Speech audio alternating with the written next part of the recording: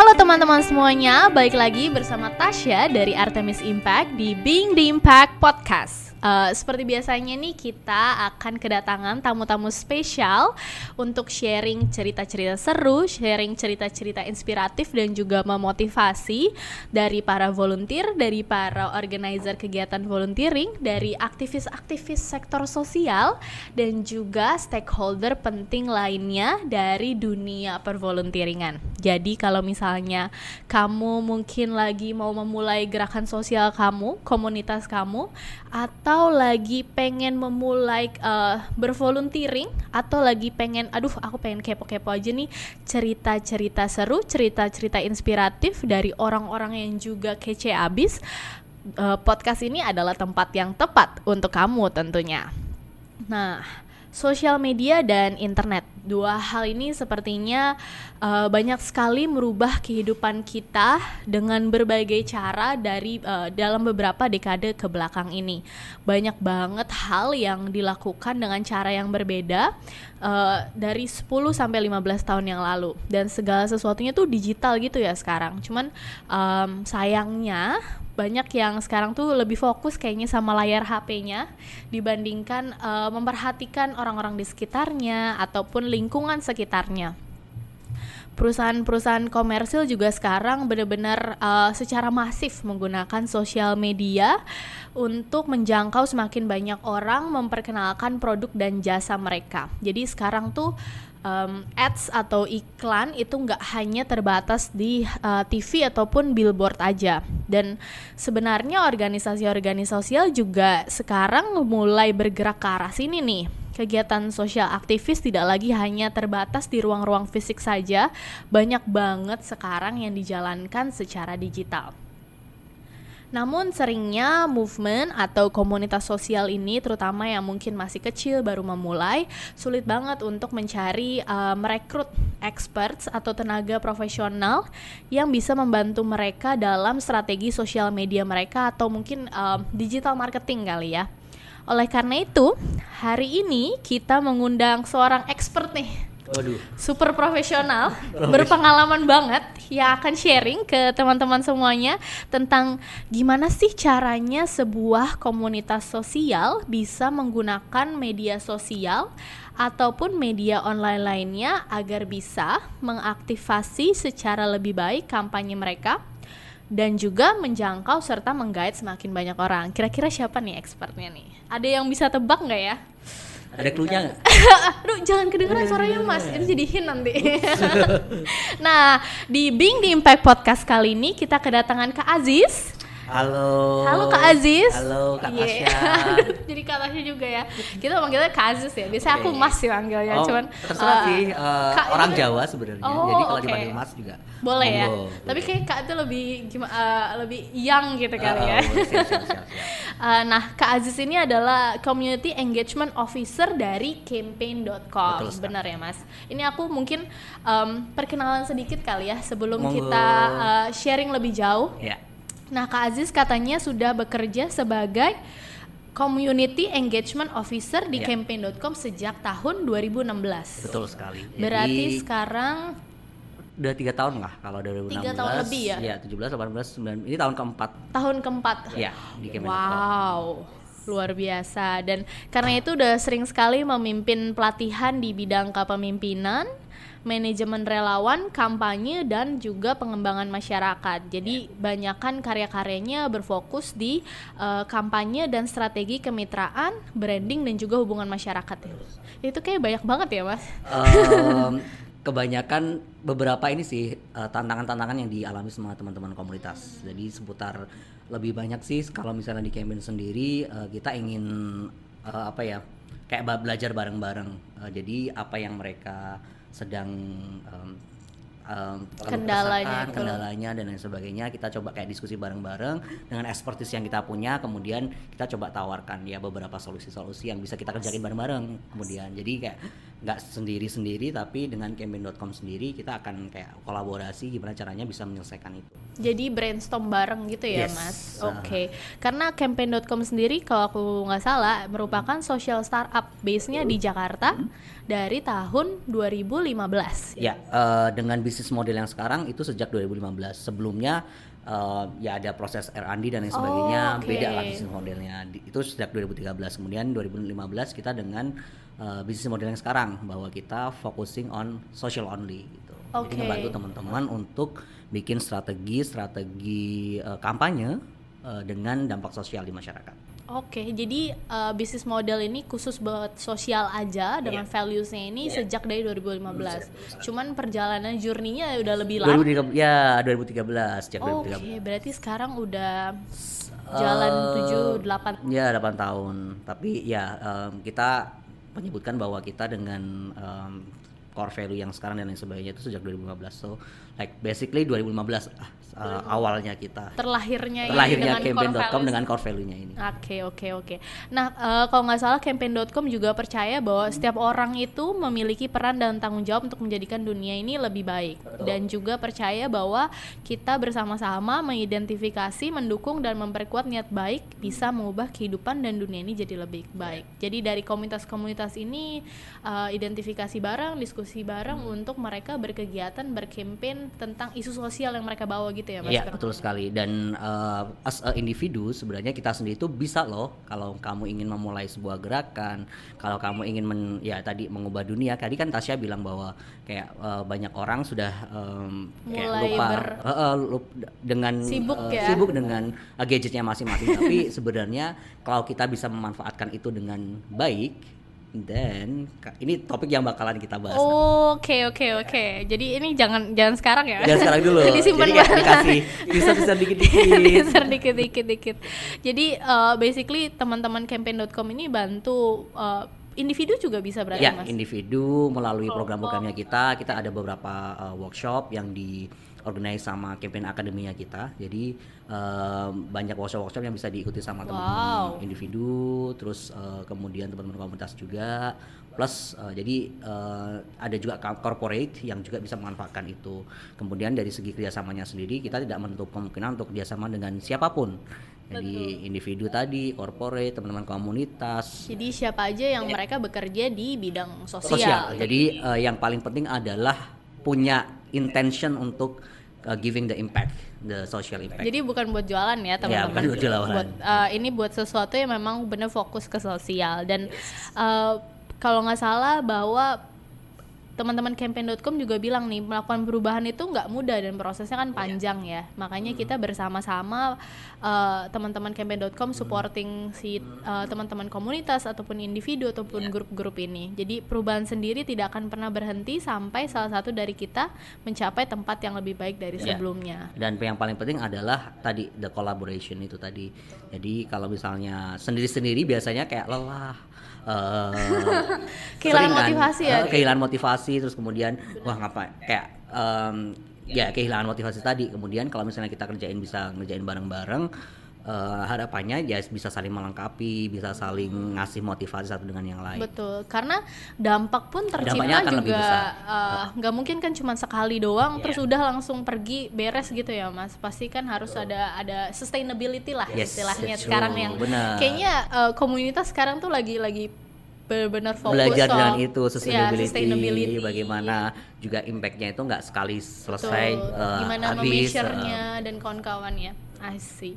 Dari introduction-nya aja udah seru banget nggak sih nih? Kayaknya tadi teaser-teasernya udah dikit ya, udah membuat kayak bakal seru banget nih, kayaknya informatif banget ya. Tapi sebelum kita melangkah lebih jauh nih, Mas, aku punya pertanyaan, mungkin stupid question. Sebenarnya penasaran aja sih, kenapa sih sosial media atau tools atau media online lainnya lah ya, itu penting buat si teman-teman NGO, teman-teman komunitas movement ini, atau kenapa sih basically mereka tuh harus peduli untuk ikutan turut menggunakan media online ini? mungkin tadi Tasya bilang bahwa kita hari ini nggak ngebahas spesifik terkait dengan sosial media aja, tapi lebih ke kayak online media. Dan online media kan ada bermacam-macam juga. Kita bisa memanfaatkan tadi yang chatting media kayak misalnya WhatsApp dan lain sebagainya. Kemudian sosial media sendiri sekarang ada banyak banget yang lagi hype juga lagi ada, dan teman-teman ikutan lagi pakai TikTok atau enggak? Jadi lagi mau mulai. Lagi mau mulai. Itu hits banget ya, ada Lagi- gerakan yang bener. Jadi kayak semua orang lagi pada menggunakan si media itu, kemudian untuk teman-teman sosial juga udah mulai masuk ke sana juga. Terus kemudian nanti kita juga akan ngebahas terkait dengan beberapa mungkin platform-platform lain yang teman-teman bisa gunakan. Ada platform pencarian dana, relawan, terus kemudian Banyak ada banget ya, banyak Bang? banget platform yang misalnya bisa kita manfaatkan untuk itu. Nah, kenapa sih sebenarnya online media ini penting untuk bisa teman-teman juga gunakan? Yang pertama adalah data sih menyebutkan bahwa memang di Asia Tenggara sendiri, di Asia itu salah satu pengguna internet yang terbesar gitu. Jadi kita perlu consider untuk itu, bahwa selain memang pertama karakteristiknya teman-teman di Indonesia itu mereka senang bertatap muka, tapi dengan zamannya sekarang penggunaan si internet itu cukup besar. Jadi itu salah satu yang mungkin bisa teman-teman juga consider, bahwa ini adalah strategi yang bisa digunakan untuk nge-reach mereka juga. Apalagi kalau misalnya target audiensnya kalian sekarang adalah teman-teman millennials gitu. Gen Z ya. Gen Z, kemudian teman-teman milenial sendiri juga penggunaan sosial medianya cukup tinggi. Jadi kayak teman-teman perlu consider bahwa online media ini merupakan salah satu strategi yang bisa digunakan untuk reach out dulu ke mereka. Oke, berarti basically sebenarnya reaching out to more market lah ya. Iya, jadi kalau misalnya memang dulu mungkin adalah kalau misalnya belum zamannya sosial media dan sebagainya, kalian udah memanfaatkan kayak ketemu langsung dengan orang-orangnya, kemudian ya saling bertatap muka. Nah, ini ada salah satu strategi baru yang bisa teman-teman gunakan ketika ini zamannya udah mulai berubah nih gitu. Jadi bolehlah kalian coba untuk itu. Kemudian online media sendiri sebenarnya bisa jadi kayak powerful konektor bagi kalian. Ya tadi aku bilang bahwa kalau misalnya one-on-one kalian reach out dengan satu yang lain itu memerlukan resource yang sangat besar, resource dari orang, waktu. Kemudian kalian kan nggak bisa menjangkau Siapapun. maksudnya di tempat-tempat yang lain tuh Untuk akan ngajak ngumpul 5 orang susah kan biasanya. susah di banget wacana ya. Wacana-wacana banget kan. Terusnya ini bisa jadi salah satu kayak konektornya kalian lah untuk me-reach out orang-orang yang ada di luar daerah, kemudian untuk me-reach out mungkin ya orang yang memang nggak kalian kenal dan lain sebagainya. Jadi menurutku yang kedua tadi bahwa si online media ini bisa jadi salah satu konektornya kalian. Dan yang ketiga ini sih form of the engagement juga sih ketika kalian menggunakan si online media ini. Jadi ketika misalnya kalian nggak bisa bertatap muka langsung, sekarang sebenarnya ada pro and cons-nya ya menggunakan online media ini sebagai media of engagement. Tapi ya itu tadi, kalau misalnya kalian ingin menyasar yang lebih luas, ya ini bisa jadi salah satu strategi yang bisa digunakan. Pertama adalah tadi si data bahwa memang penggunaan online media sebenarnya di Asia juga cukup tinggi, kemudian sebagai konektornya kalian, dan yang ketiga adalah cara lain kalian untuk engage dengan si audiensnya kalian sih. Aku suka banget sih Mas, terutama yang kedua ya, karena kita highlightnya ke konektor. Jadi bukan sesuatu yang apa ya bisa dibilang menggantikan si engagementnya itu totally semua lewat sosial media aja gitu kan, tapi menjadi konektor untuk menghubungkan semakin banyak orang, untuk menjadi salah satu opsi berarti ya Mas, bukan benar-benar semuanya ya udah sosial media. Iya, karena ini yang juga kita pelajari di campaign.com. Jadi tipikal orang di Indonesia itu tidak bisa tuh hanya mengandalkan online maupun offline aja. Jadi yang kita pelajari selama beberapa tahun ini sejak 2015 tadi kita dengan fokus di isu sosial dan lain sebagainya, terutama dengan teman-teman komunitas kayak kita pernah kayak melakukan strategi yang memang kayak offline doang gitu misalnya, online doang gitu, tapi ternyata karakteristiknya orang-orang di Indonesia terutama di daerah Jabodetabek itu pasti perlu keduanya. Jadi akhirnya kita kayak coba combine si offline activation maupun online itu secara bersamaan gitu. Kayak kita ingin mengkoneksikan ketika misalnya kita nggak bisa ketemu langsung sama orangnya, kemudian kita bisa reach out mereka secara online. Lewat WhatsApp. Ya, lewat media apapun sih online akhirnya, kayak sosial media maupun tadi yang chatting dan lain sebagainya. Kemudian ketika misalnya offline pun kita udah ketemu, biasanya kan kayak ya udah kita kayak habis acara selesai gitu. Itu kita nggak mau kayak gitu. Mereka harus di maintain sih sebenarnya. Sustainability-nya tadi bisa kita pakai kita gunakan lewat si online ini gitu. Dan itu kayak yang something yang kita pelajari sih, dan kita akhirnya kayak kayaknya masih belum bisa, mungkin di US dan lain sebagainya ketika kita menggunakan strategi online doang itu bisa nah di Indonesia ini terutama di kalangan teman-teman komunitas di Jabodetabek kita harus kayak combine keduanya gitu. Karena mungkin emang karakteristiknya orang Indonesia tadi kayak Mas bilang itu membutuhkan social engagement offline, bertatap muka langsung muka biar kayak ini sih biasanya kalau misalnya kayak dari online doang kemudian kita nggak pernah ketemu dan lain sebagainya, itu ya udah kayak sekadar ini. Tapi ketika misalnya kita mengadakan perkumpulan untuk mereka secara ketemu langsung, engagementnya akan lebih ini sih, sama aja kalau bondingnya akan lebih LDRan semakin berat betul. gitu ya. Betul, pengalaman kayaknya Kak Tasya bertemu melalui sosial media, kemudian kopi darat. Tapi kan ininya ya karena jadi relawan kan ya. Oh benar. Ya. Terus habis itu kalau misalnya jarang ketemu LDR kan semakin renggang gitu. Renggang, betul. Susah menjaga sustainability hubungan itu kan. Ini ngomongin apa?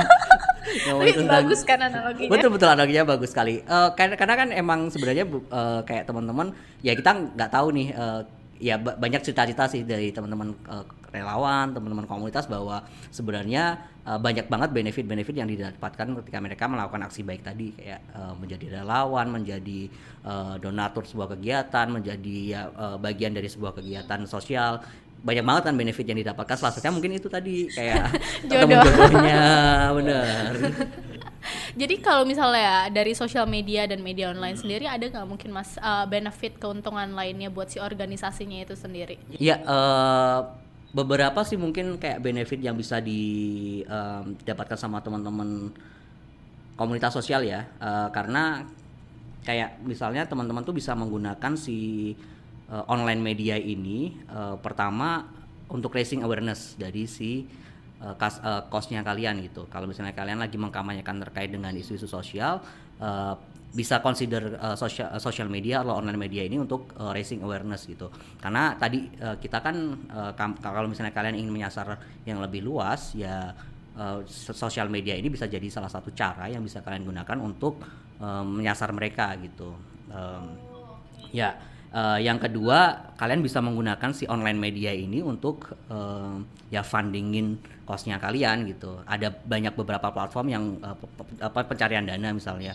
Kalian bisa ada kitabisa.com, terus kemudian kitabisa itu .com ya harusnya. Ya, kayaknya iya. Indiegogo dan lain sebagainya itu bisa kalian gunakan. Plus kayak misalnya di sosial media pun sebenarnya kita bisa menggunakan itu untuk mencari dana, misalnya kayak sekarang lagi in banget juga kayak birthday for change misalnya, kayak ketika kamu ulang tahun kalian ingin berdonasi kepada siapa, instead of kayak kalian ngasih kado ke kita, ya udah kayak uangnya didonasiin, aku mau ngasih something ke adik-adik ini misalnya.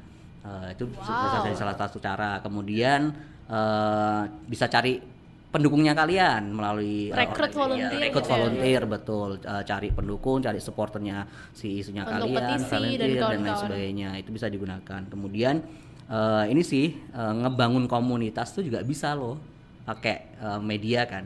Ada banyak banget misalnya kalau misalnya kalian lihat dari sosial media kayak berawal dari Instagram, mungkin kalian bisa membentuk sih sebenarnya komunitas kalian dari situ. Oh, jadi ketemu orang yang punya visi misi sama, interestnya sama. Ya, ini aku belum mulai promosi platform aku sendiri.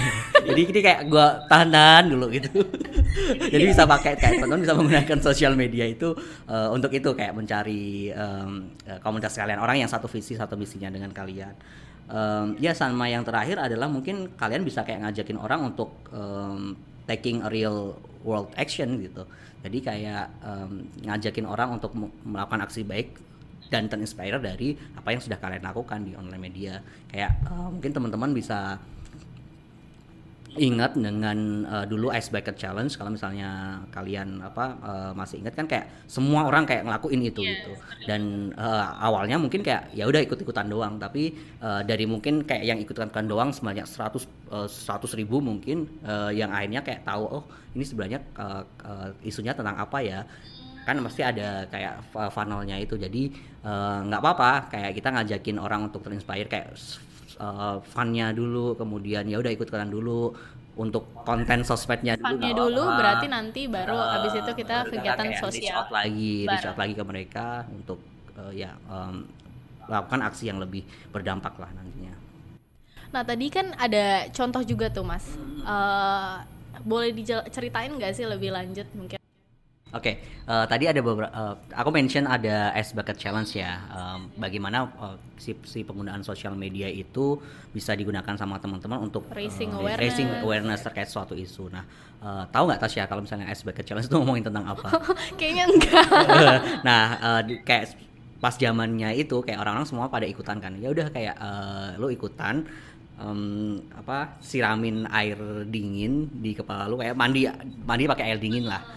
Dan semua orang akhirnya pada ikutan karena kayak all the celebrities di US apa segala macam pada nantangin teman-temannya kan. Akhirnya semuanya orang ikutan. Nah, sebenarnya si ALS itu adalah dia racing suatu penyakit yang kalau misalnya rasanya ketika misalnya kamu itu tuh seperti kayak es yang disiram di badanmu itu gitu. Jadi nah dari situ akhirnya kayak orang pada mulai cari tahu kan tentang si penyakit ini ALS namanya penyakitnya. Jadi teman-teman nanti mungkin bisa jadi kayak mempergunakan si sosial media dan lain sebagainya itu bisa untuk kayak ini, ya udah kayak ngajakin orang untuk funnya ikutan dulu, kemudian kalian bisa ngajakin teman-temannya yang lain ikutan dulu deh gitu. Kemudian dari situ akhirnya kita bisa reach out lagi kalau kalau orang ini udah mulai pada ikutan dan lain sebagainya, kita reach out lebih lanjut terkait dengan mereka. Itu kalau misalnya kalian menggunakan media ini bisa kayak yang udah ikutan, kemudian kita reach out secara langsung, kita DM dan lain sebagainya, kemudian kita kayak tanyain jadi membangun komunitasnya lagi tadi itu ya. Jadi betul sekali. Kemudian ada mungkin kalau misalnya teman-teman tahu dulu ada komunitas Taufan, bukan komunitas Taufan, komunitas Pita Kuning. Dia pernah bikin kegiatan yang gundulin rambut untuk kanker itu kan. Benar. Save apa sih namanya? Save for Hope. Yes, ya, Save for Hope. Jadi kayak bagaimana teman-teman itu bisa menggunakan rambutnya ini sebenarnya untuk juga ngasih hope kepada adik-adik kanker. Kayak kita ya akhirnya gak bercukur rambut, kayak bagaimana kalau misalnya kita bisa merasakan hal yang sama kan kepada adik-adik ini. Pengobatan dan sebagainya. Nah, ini pun sebenarnya akhirnya mereka menggabungkan ini dengan fundraising. Jadi kalau misalnya ada satu rambut yang dicukur dan lain sebagainya, dari donor atau sponsornya mereka mendanai amount of money untuk si adik-adik ini. Kayak di tahun 2013 atau 2014 kalau nggak salah, mereka kayak bisa sampai mengumpulkan sekitar 1 miliar rupiah gitu untuk kampanye ini. Dan itu sebenarnya kan juga kayak bagaimana sih sosial media akhirnya juga pada ikutan dan lain sebagainya, karena kayak ada itu di elemen funnya, kemudian ada something yang kayak dengan cara gak mengeluarkan uang dan lain sebagainya itu kita bisa doing good gitu loh, berkontribusi gitu. Kita ngajakin teman-temannya yang lain kan juga akhirnya bisa berkontribusi untuk itu gitu. Jadi message-nya sebenarnya tanpa harus sesimpel apapun itu, yang penting starting berkontribusi dulu ya Mas. Dan roles-nya bisa banyak banget. Roles-nya bisa banyak banget. Contoh lagi misalnya ada kampanye Me Too. Jadi kayak Women's March. Oh yes, hashtag Me Too itu kayak banyak banget. Sebenarnya Me Too sendiri hashtagnya sudah ada sejak lama gitu, dan dengan momentum kemarin akhirnya Me Too itu kayak lagi naik banget, semua orang pada ikutan. Nah itu bisa kalian gunakin juga. Jadi kayak nggak apa-apa kalau misalnya kalian berkampanye di online media, kemudian kayak kalian pasti ekspektasinya akan pengen viral, banyak orang yang ikutan. Nggak apa-apa, kayak dibangun aja dulu si kampanyenya. Kemudian ketika ada momentum yang mungkin kalian bisa gunakan untuk si racing ini lagi, gunakan untuk itu, memviralkan itu. Jadi kayak di Indonesia sendiri si gerakan Women's March sejak tahun 2000 berapa tuh kalau nggak salah di 2016 kayaknya, 16 atau Tapi baru besarnya kayak beberapa akhirnya dan akhirnya kayak setiap tahun itu semakin banyak lagi orang yang ikutan. Jadi nggak apa-apa kalau misalnya kalian lagi ngebangun si online campaign ini, dia karena emang sosial media itu perlu trial juga kan, kalian harus perlu belajar dan lain sebagainya. Jadi kontennya yang fun kayak apa, yang trial engaging dulu, kayak apa ya. engaging dulu, ngebangun dulu dan lain sebagainya. Kemudian emang kalau misalnya evaluasi, dan itu penting, kayak kita harus mengevaluasi kira-kira cocok nggak sih sebenarnya ini dengan target audiensnya kita gitu. Kalau misalnya nggak cocok ya kita cari lagi gitu. Kalau aku penasaran sih, kalau orang Indonesia sendiri tuh senengnya yang kayak apa sih Mas? Oke, ini tadi kalau misalnya kalian lagi ngomongin terkait dengan sosial media, pertama kalian harus kayak cari tahu kira-kira goalsnya kalian menggunakan si online media ini apa dulu gitu. Dan tadi kalau ngomongin kayak tipikal orang Indonesia tuh sukanya kayak gimana, setiap platform tuh akan beda-beda sih menurutku. Jadi FB sendiri, IG sendiri, ya stylenya. benar, kayak identify ini sih sebenarnya, akhirnya identify your core audience dan akhirnya develop persona masing-masing dari masing-masing si social media kalian. Kalau yang kita pelajari platform kayak kalau di campaign sendiri ya, kalau misalnya di campaign.com sendiri, target audiensnya kita adalah anak-anak, teman-teman di usia 18 sampai 35. Nah, dari situ akhirnya kita bisa melihat 18 sampai 35 itu kira-kira apa yang paling cocok tuh adalah platform apa. Kalau di campaign kita menggunakan selain aplikasinya kita sendiri, Campaign for Change, kita juga menggunakan beberapa platform social media yang lain seperti Facebook, kemudian Instagram, Twitter, LinkedIn juga, TikTok kita lagi memikirkan untuk menggunakan. Nah, tapi dari platform yang sudah ada sendiri, kayak kita emang benar-benar bedain gitu loh.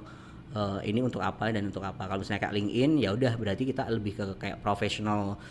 Kita ngomongin tentang konten-konten akademi dan lain sebagainya, konten-konten pendidikannya kita itu ada di si LinkedIn. Kemudian ketika ngomongin Instagram, targetnya mungkin lebih cocok nih anak 18-35. Mereka visual dan lain sebagainya. Jadi kayak kita benar-benar kalau misalnya di Instagram ya benar-benar kita kuatin di konten visualnya. Nah, nanti kalau misalnya kita pakai Facebook akan beda lagi. Facebook sekarang mungkin adalah teman-teman yang milenial sudah kayak pada mulai ninggalin nih si Facebook ini, tapi tetap ada market di sana gitu. Lebih jarang ya. Lebih jarang, tapi marketnya masih ada kan di sana, kayak teman-teman mungkin yang usia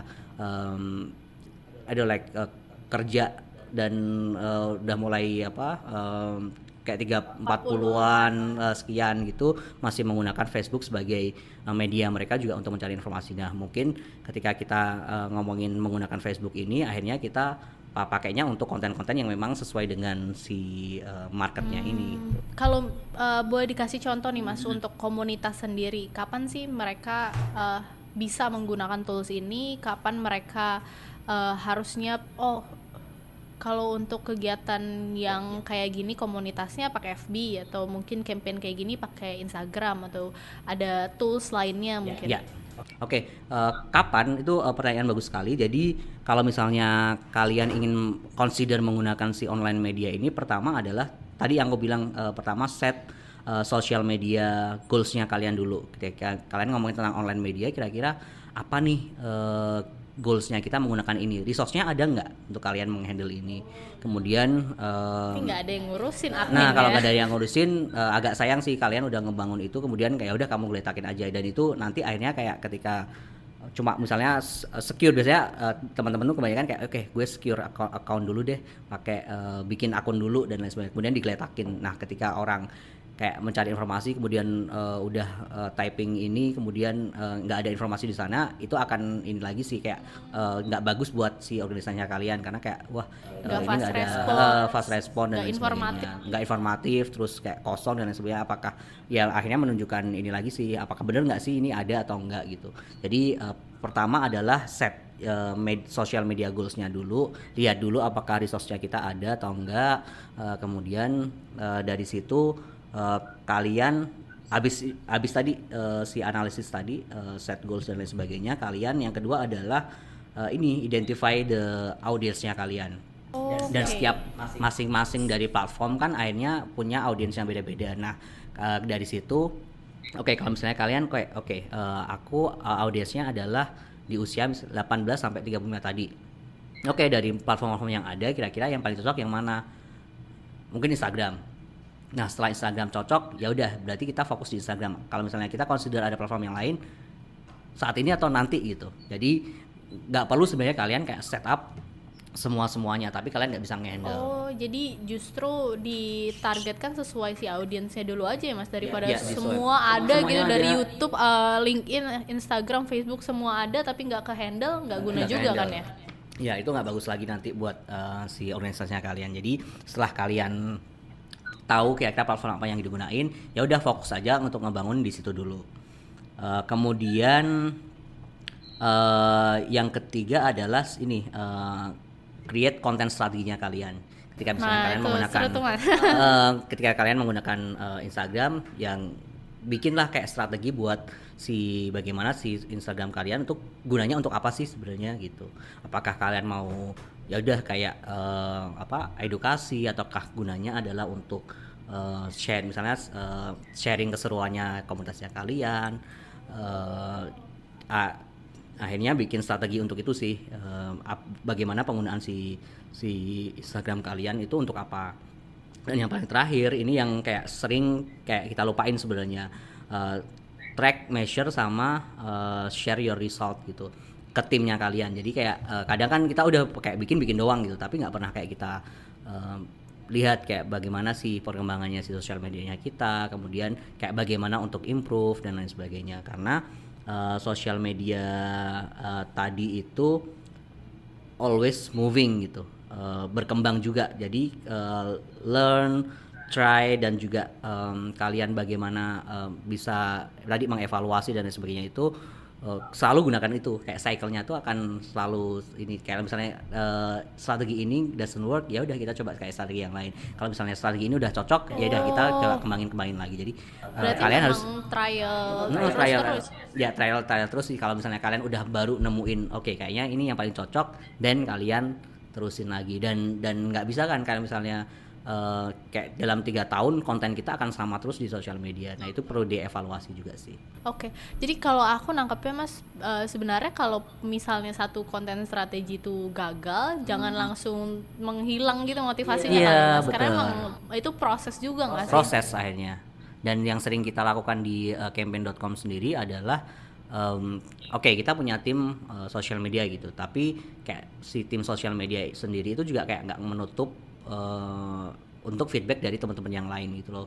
Jadi kayak dia bikin strategi ini akan dia share kira-kira sebelum kita publish di online medianya kita dengan strategi seperti ini tuh kayak gimana, apakah ada feedback dan lain sebagainya. Jadi kayak kita bener-bener akhirnya ketika mau ngeluarin sebuah tadi si strategi dan lain sebagainya itu benar-benar yakin dengan strateginya kita. Nggak apa-apa kalau misalnya memang itu nggak berhasil, kemudian kita evaluasi lagi, kita bikin strategi baru lagi. Kalau misalnya strateginya berhasil, ya bagaimana kayak mengembangkan strateginya itu. Jadi yang penting jangan kerja sendirian ya kan? Iya, Kerja menurutku sama lah ya. kerjasama sih, dan maksudnya semakin banyak perspektif akan semakin kaya juga kan konten-kontennya kita. Tadi menarik sih Mas, track, measure, dan share. Itu tuh adakah mungkin tips-tipsnya apa yang harus diperhatikan, atau bahkan mungkin ada online tools yang bisa digunakan untuk tracking dan measuring terutama? Sebenarnya kayak yang paling penting itu sebelum kalian kayak sebelum kalian cari kira-kira ada tools apa ya, pastinya tentuin si goalsnya tadi, sosial medianya kalian tuh sebenarnya goalsnya buat apa. Nah, dari situ nanti kalian akan menentukan nih kira-kira yang ingin dihitung tuh apa-apa aja, apakah engagementnya dengan si audiensnya. Dan yang paling penting sebenarnya ketika kalian menggunakan sosial media ini, online media ini adalah jangan hanya broadcast tapi engage.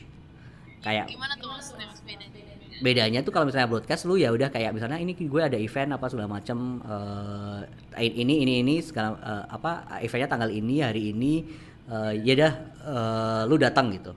Tapi kalau misalnya ketika kamu ingin engage adalah bagaimana kalian bisa ngasih conversation di dalamnya itu. Jadi nggak hanya ngasih kayak informasi ini, tapi kayak kalian ngebahas tentang kira-kira event ini tuh bakalan ngebahas tentang apa ya. Nah kalau misalnya kalian ngebahas tentang ini kalian ada pertanyaan nggak sebelum di event itu, kemudian yang nanti bisa kita ya jadi kayak ngajakin orang untuk berkomentar dulu di situ, kita konversasi lagi, jadi kayak nggak hanya sharing-sharing informasi jadi doang kayak gitu. misalnya ada postingan di Instagram di komennya tuh jangan cuman kayak oh ya hari ini tanggal segini jam segini di sini gitu, tapi mungkin engage mereka untuk dengan pertanyaan kali ya. Dengan pertanyaan.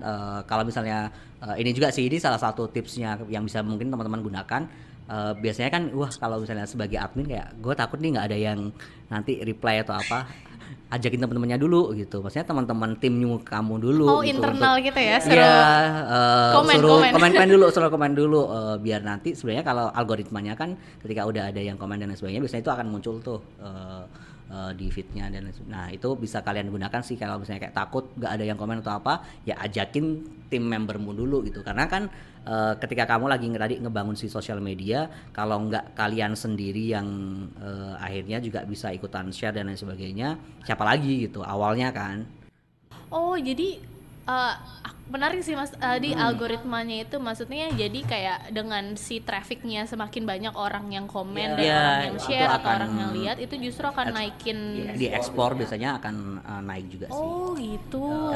Sama ini sih ya, ini yang juga sering digunakan sama teman-teman komunitas yang campaign juga, bahwa kalau misalnya kita lagi ada postingan apa di campaign, biasanya kan masing-masing membernya itu biasanya juga punya akun sosial media masing-masing, karena kita ajakin untuk juga saling share gitu, karena ya tadi kita kan ingin lebih melebarkan si audiensnya kita. Nah mungkin teman-temannya si tim ini akan beda sama tim teman-temannya dari tim yang satunya lagi gitu. Circle-nya akan beda-beda kan. Yang di followersnya misalnya si beda. anak sosial media mungkin teman-temannya beda sama teman-teman yang anak developer mungkin.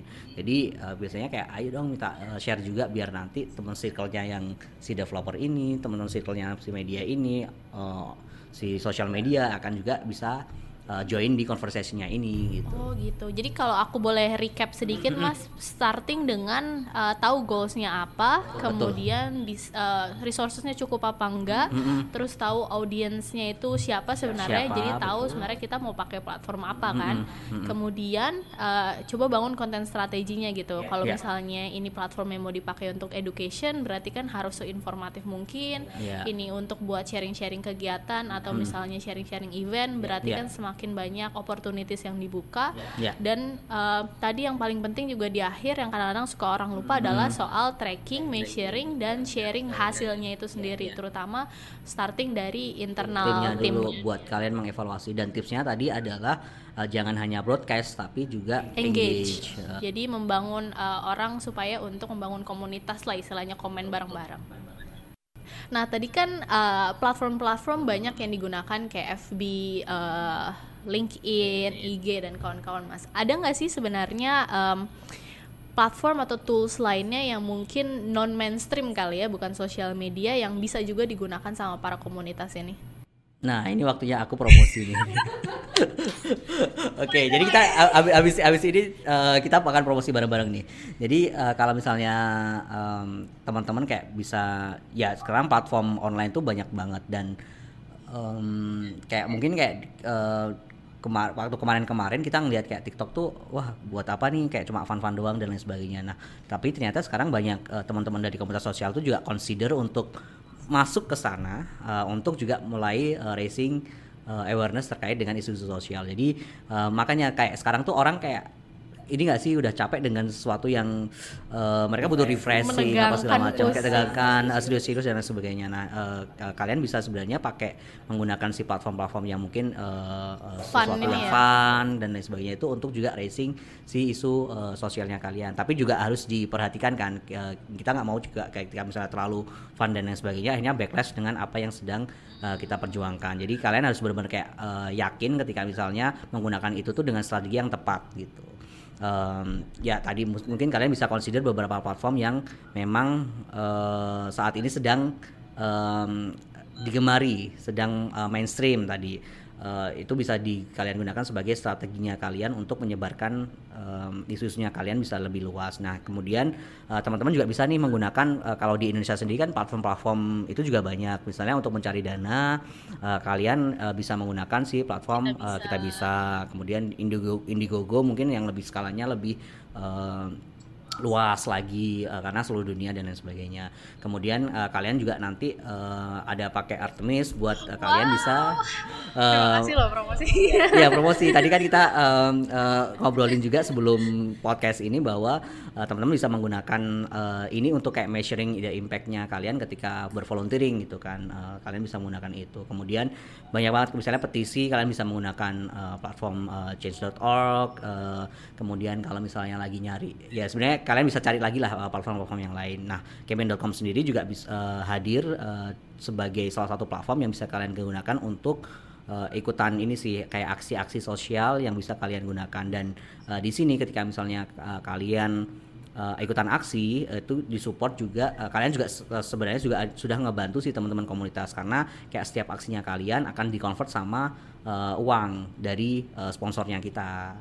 Jadi kayak ketika misalnya jadi kalian berpikir misalnya gua mau ngedukung si komunitas ini tapi kayak gua nggak tahu nih mau ngedukungnya apa. Untuk misalnya donasi gue nggak punya duit nih, belum punya duit misalnya untuk melakukan kerelawanan, mungkin kayak waktunya lagi sibuk banget. Nah si platform campaign ini hadir buat kalian juga bisa mendukung si organisasi sosial dengan aksinya kalian. Contohnya misalnya gini, jadi ada salah satu komunitas namanya Pandulisane, dia lagi mengumpulkan tempat-tempat yang non aksesibel di Jakarta. Oh, yang di foto itu ya? Di foto, jadi kayak di foto, kemudian nanti si tempat-tempatnya itu akan digunakan, datanya ini akan digunakan si Pandulisane untuk ini nih advokasi kira-kira lokasi-lokasi mana sih yang belum aksesibel gitu.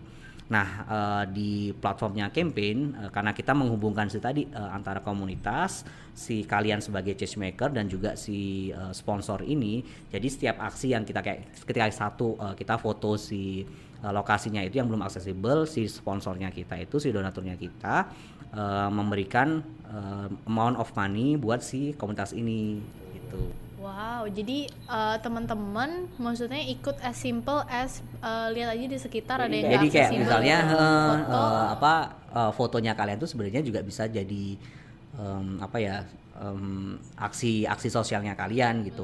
Kalau jempolnya kalian tuh bisa jadi kayak bermakna banget. Jadi gitu. balik lagi ke awal tadi ya, sebenarnya gadgetnya itu sebenarnya bisa dipakai untuk sesuatu yang baik gitu kan. Betul untuk sekali ikut karena campaign. juga platform-platform sekarang kayak banyak aplikasi juga yang benar-benar kayak bisa kita gunakan untuk kita beraksi sosial tadi gitu.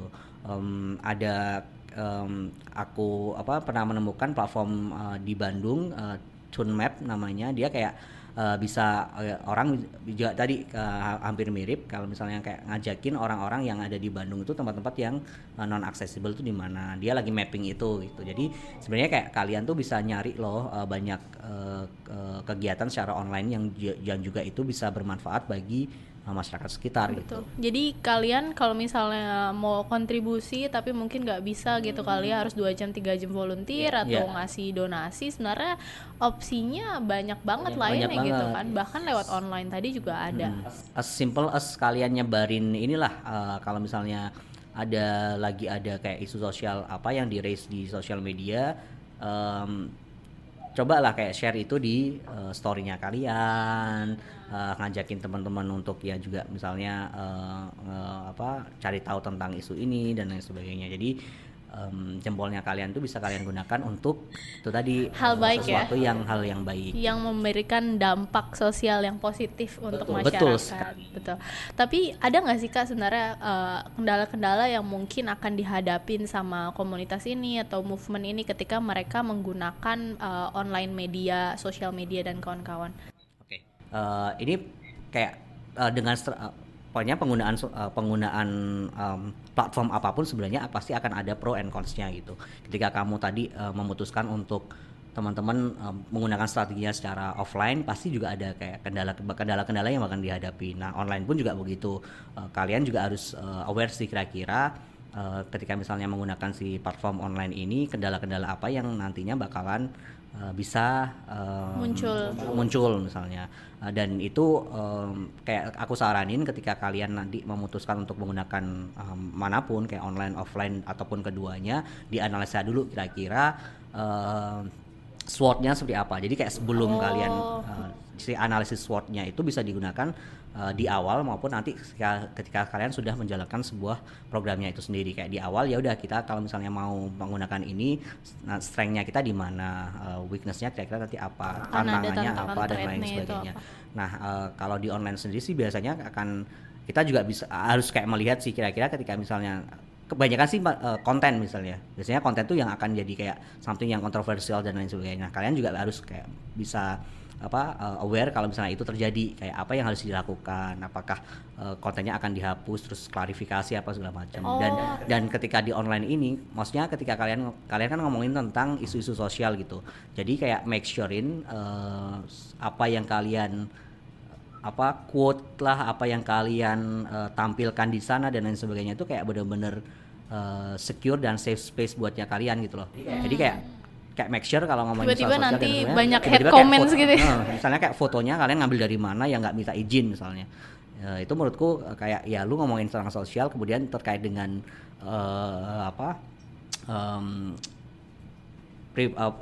privasi orang, hak milik fotonya orang, kalian ngambil dengan cara ya udah kayak ngambil doang nggak minta izin. Kemudian something yang bakalan kalian tulis di caption dan lain sebagainya itu kayak benar-benar harus dipikirin sih. Jadi menurutku ketika kalian, karena online ketika once you publish itu kayak akan orang kemana-mana ya. Udah akan kemana, walaupun kayak nanti mungkin kayak sedetik atau segala macam kemudian kalian hapus, biasanya masih ada aja orang yang sempat segercep itu nge-capture itu ya.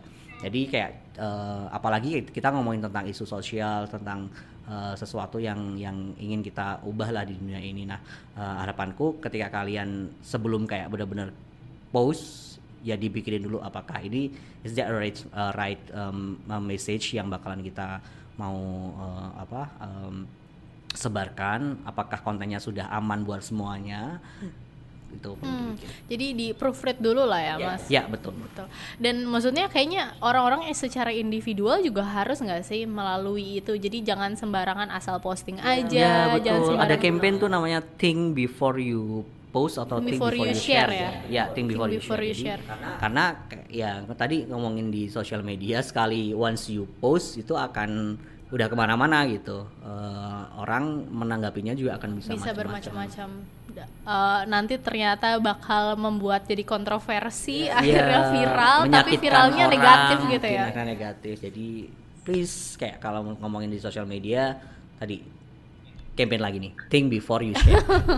Kalau tadi kan kendala, Mas, ada nggak sih mungkin kerugian gitu menggunakan sosial media ataupun online tools gitu untuk si kerja sosial atau social work secara general? Ada nggak sih kerugian yang pernah dihadapi?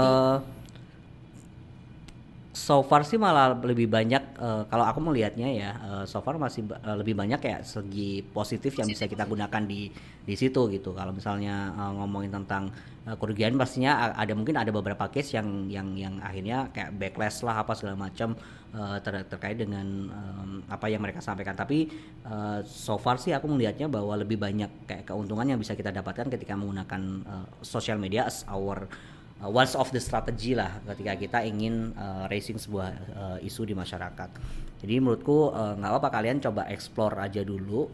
Kalau misalnya saat ini masih belum kayak consider social media, lebih kayak biasanya si teman-teman yang tidak menggunakan sosial media ini mereka fokus di grassroots-nya kan. Betul. Kayak mereka lebih banyak ke masyarakat offline dan sebagainya. Nah, sedangkan kalau misalnya ketika kita fokus di sana, gimana orang bisa tahu apa yang kita lakukan gitu. Nggak apa-apa kayak riak-riak dikit terkait dengan apa yang kita lakukan, karena kita ingin menginspire orang kan, menginspire orang untuk juga melakukan aksi yang sama, untuk bisa juga mendukung mereka, ngebantu mereka. Karena kalau misalnya yang melakukan hanya si komunitas ini, ya dampaknya mungkin akan berkutat di sini. Tapi ketika misalnya lebih banyak lagi, harapannya akan lebih banyak dan juga dampaknya juga lebih besar. Pernah nggak tuh, Mas, ada yang komen gitu, ih ria apaan sih kok sebar-sebar gitu, pernah nggak?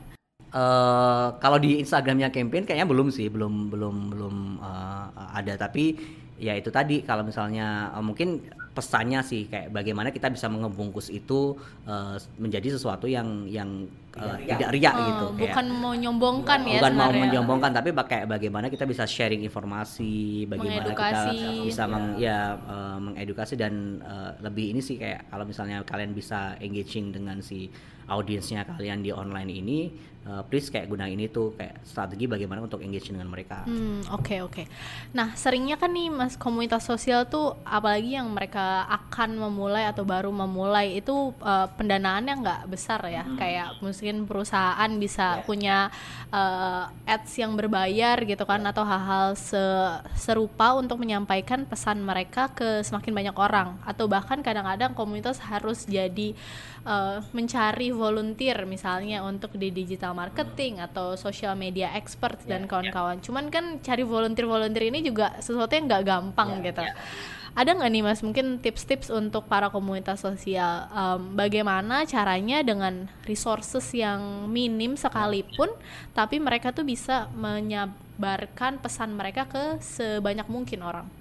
Oke, tadi awalnya ya mulai aja dulu sih sebenarnya. Kayak kalian ketika sudah tadi menentukan kira-kira goalsnya si social medianya kalian apa, kemudian tahu platform yang digunakan, mulai aja dulu. Kemudian ketika misalnya kalian coba di handle sendiri dulu, kalau misalnya memang udah kayak wah nggak bisa handle dan lain sebagainya, sebenarnya kalau aku ngelihat trennya sekarang tuh anak-anak muda udah mulai aware dengan isu-isu sosial. Jadi nggak susah lagi sih kayaknya menurutku mencari si teman-teman yang bisa ngebantu kita di apapun nih. Misalnya kalian lagi raising suatu isu, kemudian kalian butuh relawan terkait dengan sosial media tadi, mungkin relawan buat websitenya kalian dan lain sebagainya. Itu sebenarnya anak-anak teman-teman ini tuh udah mulai aware. Di beberapa kampus sebenarnya kayak udah juga diwajibin gitu untuk punya social hours. Jadi kalau misalnya kalian tahu di beberapa kampus tuh menarik, dicari aja kayak beberapa kampus yang sudah menerapkan itu. Di beberapa kampus bahkan kayak udah ada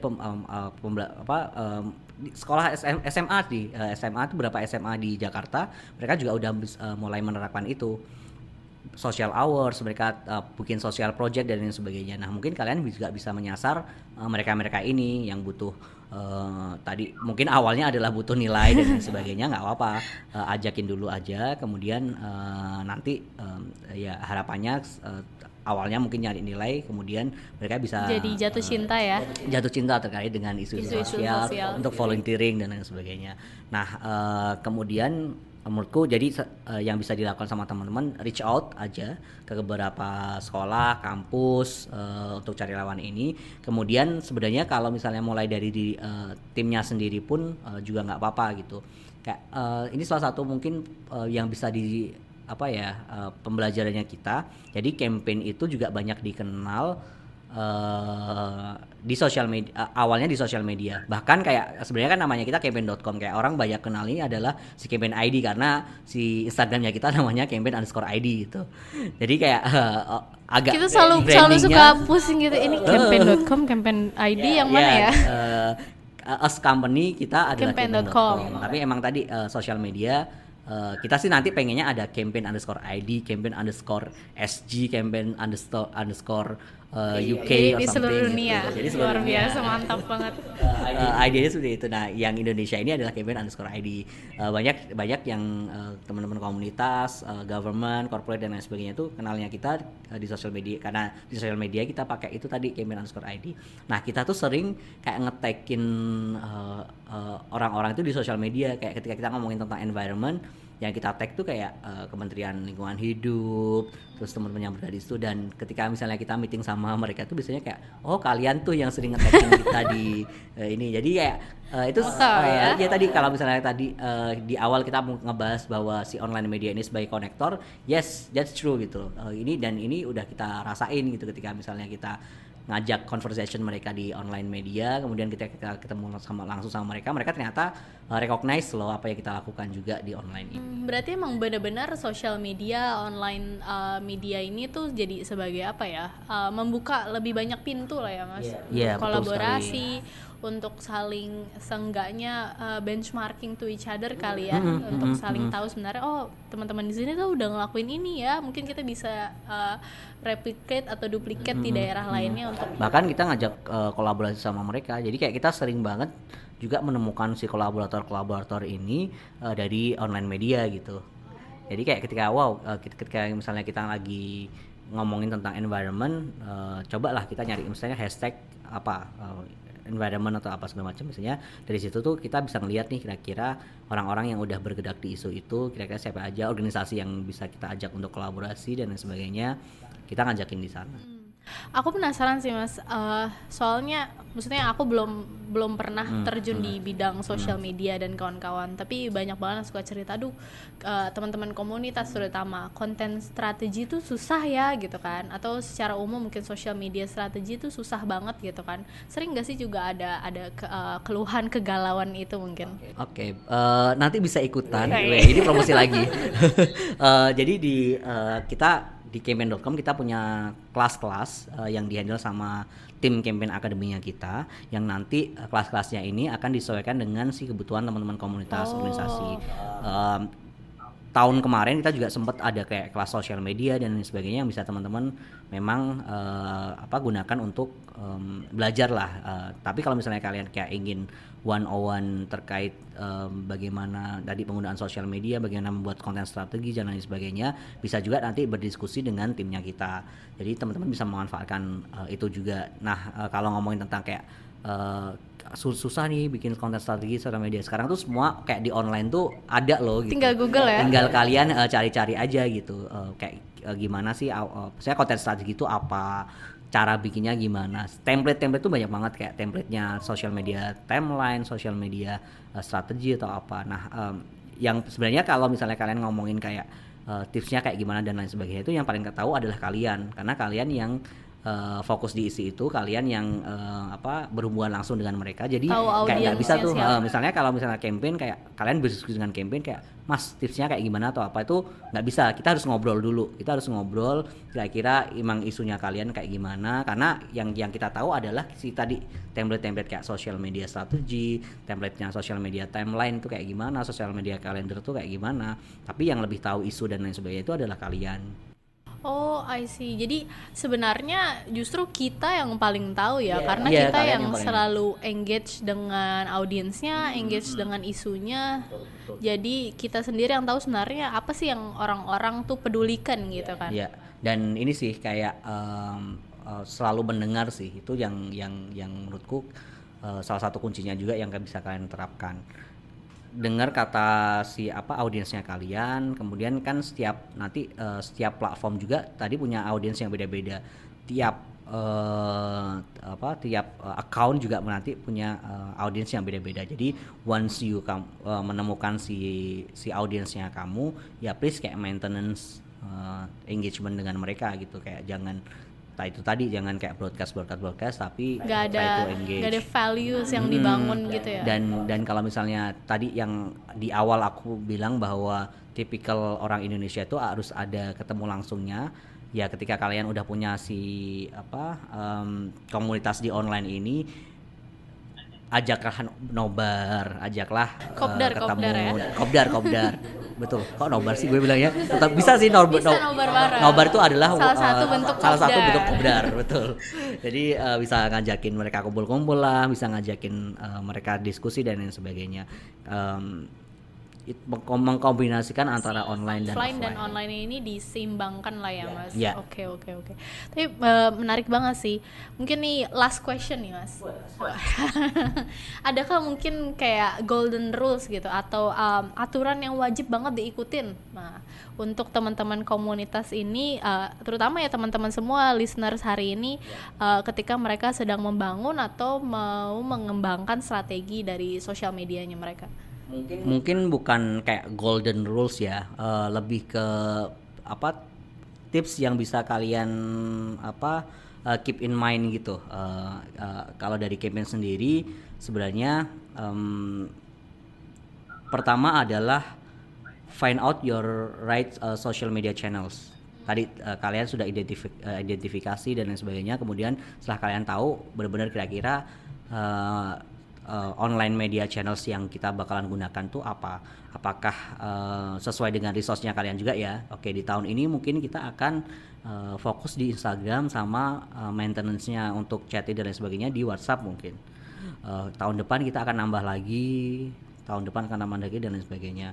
Kemudian yang kedua adalah sosial media ini, online media ini sesuatu yang berkembang.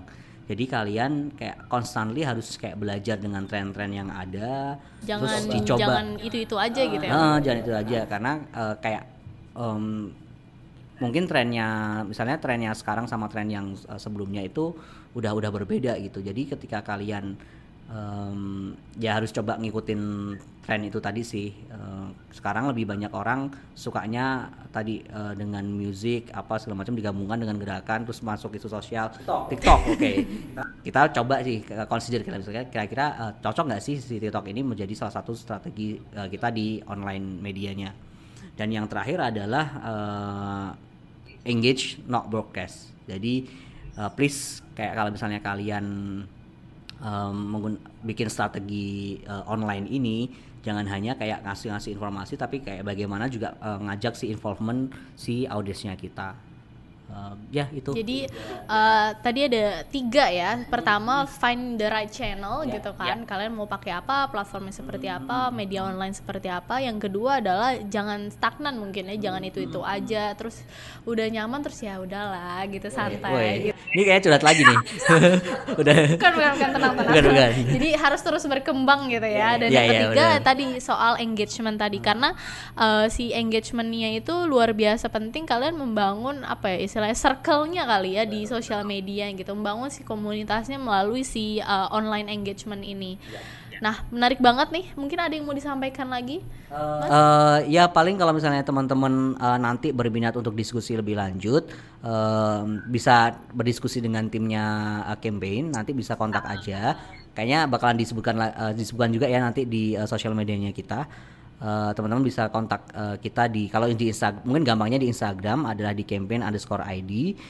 Silakan nanti di DM kita akan share jadwal kira-kira kelas-kelas apa yang bisa kalian ikutin. Kelas terdekat itu kita ngomongin tentang konten ya, storytelling. Jadi storytelling tapi minggu ini jadi kayak nanti bakalan ada banyak kelas-kelas yang bisa teman-teman ikutin. Jadi dicek aja di Instagramnya kita maupun nanti bisa diskusi lebih lanjut, silahkan teman-teman. Mantap, luar biasa, menarik banget dan informatif banget ternyata hari ini.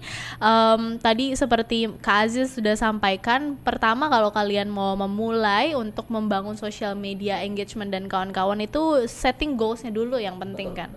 Setting goals-nya, terus kemudian cari tahu dulu sebenarnya resources-nya itu bisa nggak sih menghandle ini semua, karena membangun doang tanpa ada maintaining kan nggak sustainable lah ya, nggak bagus dan memberikan citra yang buruk juga untuk organisasinya sendiri. Dan yang paling penting juga tahu sebenarnya channelnya apa, tahu dari audiensnya dulu siapa sebenarnya, karena kalian lah yang selalu berinteraksi dengan isunya, berinteraksi dengan orang-orang yang di sekitarnya. Kalian tahu sebenarnya akan nanti kontennya seperti apa yang diinginkan orang-orang. Dan paling penting juga tadi adalah tracking, measuring, dan jangan lupa sharing juga resultnya seperti apa sih, mulai dari internally dulu ya. Ajakin teman-teman di dalam kantor atau teman-teman sesama organisasi, sesama komunitas untuk ayo dong ikutan share. Jadi semua itu membangun si komunitasnya sendiri dengan dibalancekan, nggak cuman offline-nya aja, nggak cuman online-nya aja, tapi dua-duanya berjalan dengan baik dengan stylenya orang Indonesia kali ya. Mantap. Terima kasih banyak Kak Aziz. Thank you Tasya atas ilmunya yang luar biasa berharga, karena ini seru banget. Biasanya kita sharing-sharingnya tuh tentang kegiatan volunteering, komunitas, mungkin di lingkungan, mungkin di pendidikan. Ini baru pertama kali kita akhirnya membahas sosial media, tentang internet. Jadi seru banget. Mudah-mudahan ini juga membantu teman-teman komunitas ataupun movement mungkin yang lagi galau-galaunya baru mau mulai, gak tahu harus kemana gitu kali ya. Dan terima kasih banyak juga tentunya untuk teman-teman semua yang sudah mendengarkan Being the Impact Podcast kali ini. Semoga kalian bisa belajar semakin banyak hal baru dan bisa terinspirasi juga untuk bisa langsung ikutan gotong royong bersama-sama kontribusi bagi Indonesia dan dunia. Seperti kata Kak Aziz tadi, roles-nya nggak cuma ikut donasi ataupun jadi volunteer aja, tapi banyak banget roles lainnya, ikutan di campaign atau kan ikut di petition ya, itu kalian bisa banget ikutan. Nah, untuk yang mau kepo-kepo tadi lebih lanjut soal campaign.com, atau mungkin ada yang mau bikin langsung akunnya kali ya Mas? Boleh, atau bisa. ada Jadi, yang mau ikut kelas? ikut dengan kelas kita, maupun sebenarnya kalian tadi yang kita bilang bahwa kalian tuh juga bisa memulai aksinya kalian. Nah, di campaign.com kalian juga bisa nih bikin kampanyenya kalian, mulai isu sosialnya kalian. Kemudian di sosial media juga bisa kalian mulai kayak bikin akun yang ngomongin tentang something yang lagi kalian concern about gitu. Ya, Kadang-kadang nggak harus udah langsung ramean kali ya Mas. Iya, Sendiri dulu, nanti ternyata cari teman-teman yang ternyata lain. ketemu temen gitu kan, bahkan online ya ada yang DM gitu kan, aku juga nih tertarik gitu kan. Nah, kalian bisa langsung follow tadi Instagramnya di @campaign_id, Twitternya di @campaign_id, ID-nya kapital ya Mas, dan juga Facebooknya campaign, dan juga cek websitenya di www.campaign.com. Jadi jangan lupa follow sosial media dan cek langsung websitenya. Jangan lupa juga follow sosial medianya Artemis Impact, Instagram di @artemis_impact, Facebook di Artemis Impact, dan juga website di www.artemis.im. Artemis Impact sendiri adalah online impact tracker buat kontribusi sosial yang kamu lakukan baik secara individu maupun organisasi, yang tentunya akan memudahkan kamu menemukan kegiatan volunteering yang sesuai, mengelola kegiatan dan juga tim kamu, serta mencari tahu sebenarnya dampak apa sih yang sudah saya ciptakan dari kegiatan yang saya lakukan.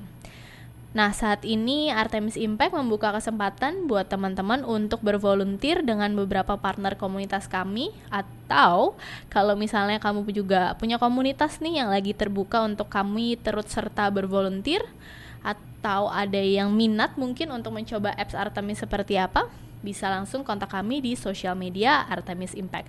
Detail mengenai sosial medianya campaign.com dan Artemis Impact bisa juga ditemukan di deskripsi podcast. Jadi stay tune terus di Being the Impact Podcast. Jangan lupa dengerin, dan juga ada video-video pendek minicast kita dari episode lainnya. Sampai jumpa di episode berikutnya. Happy volunteering and don't forget to be the impact.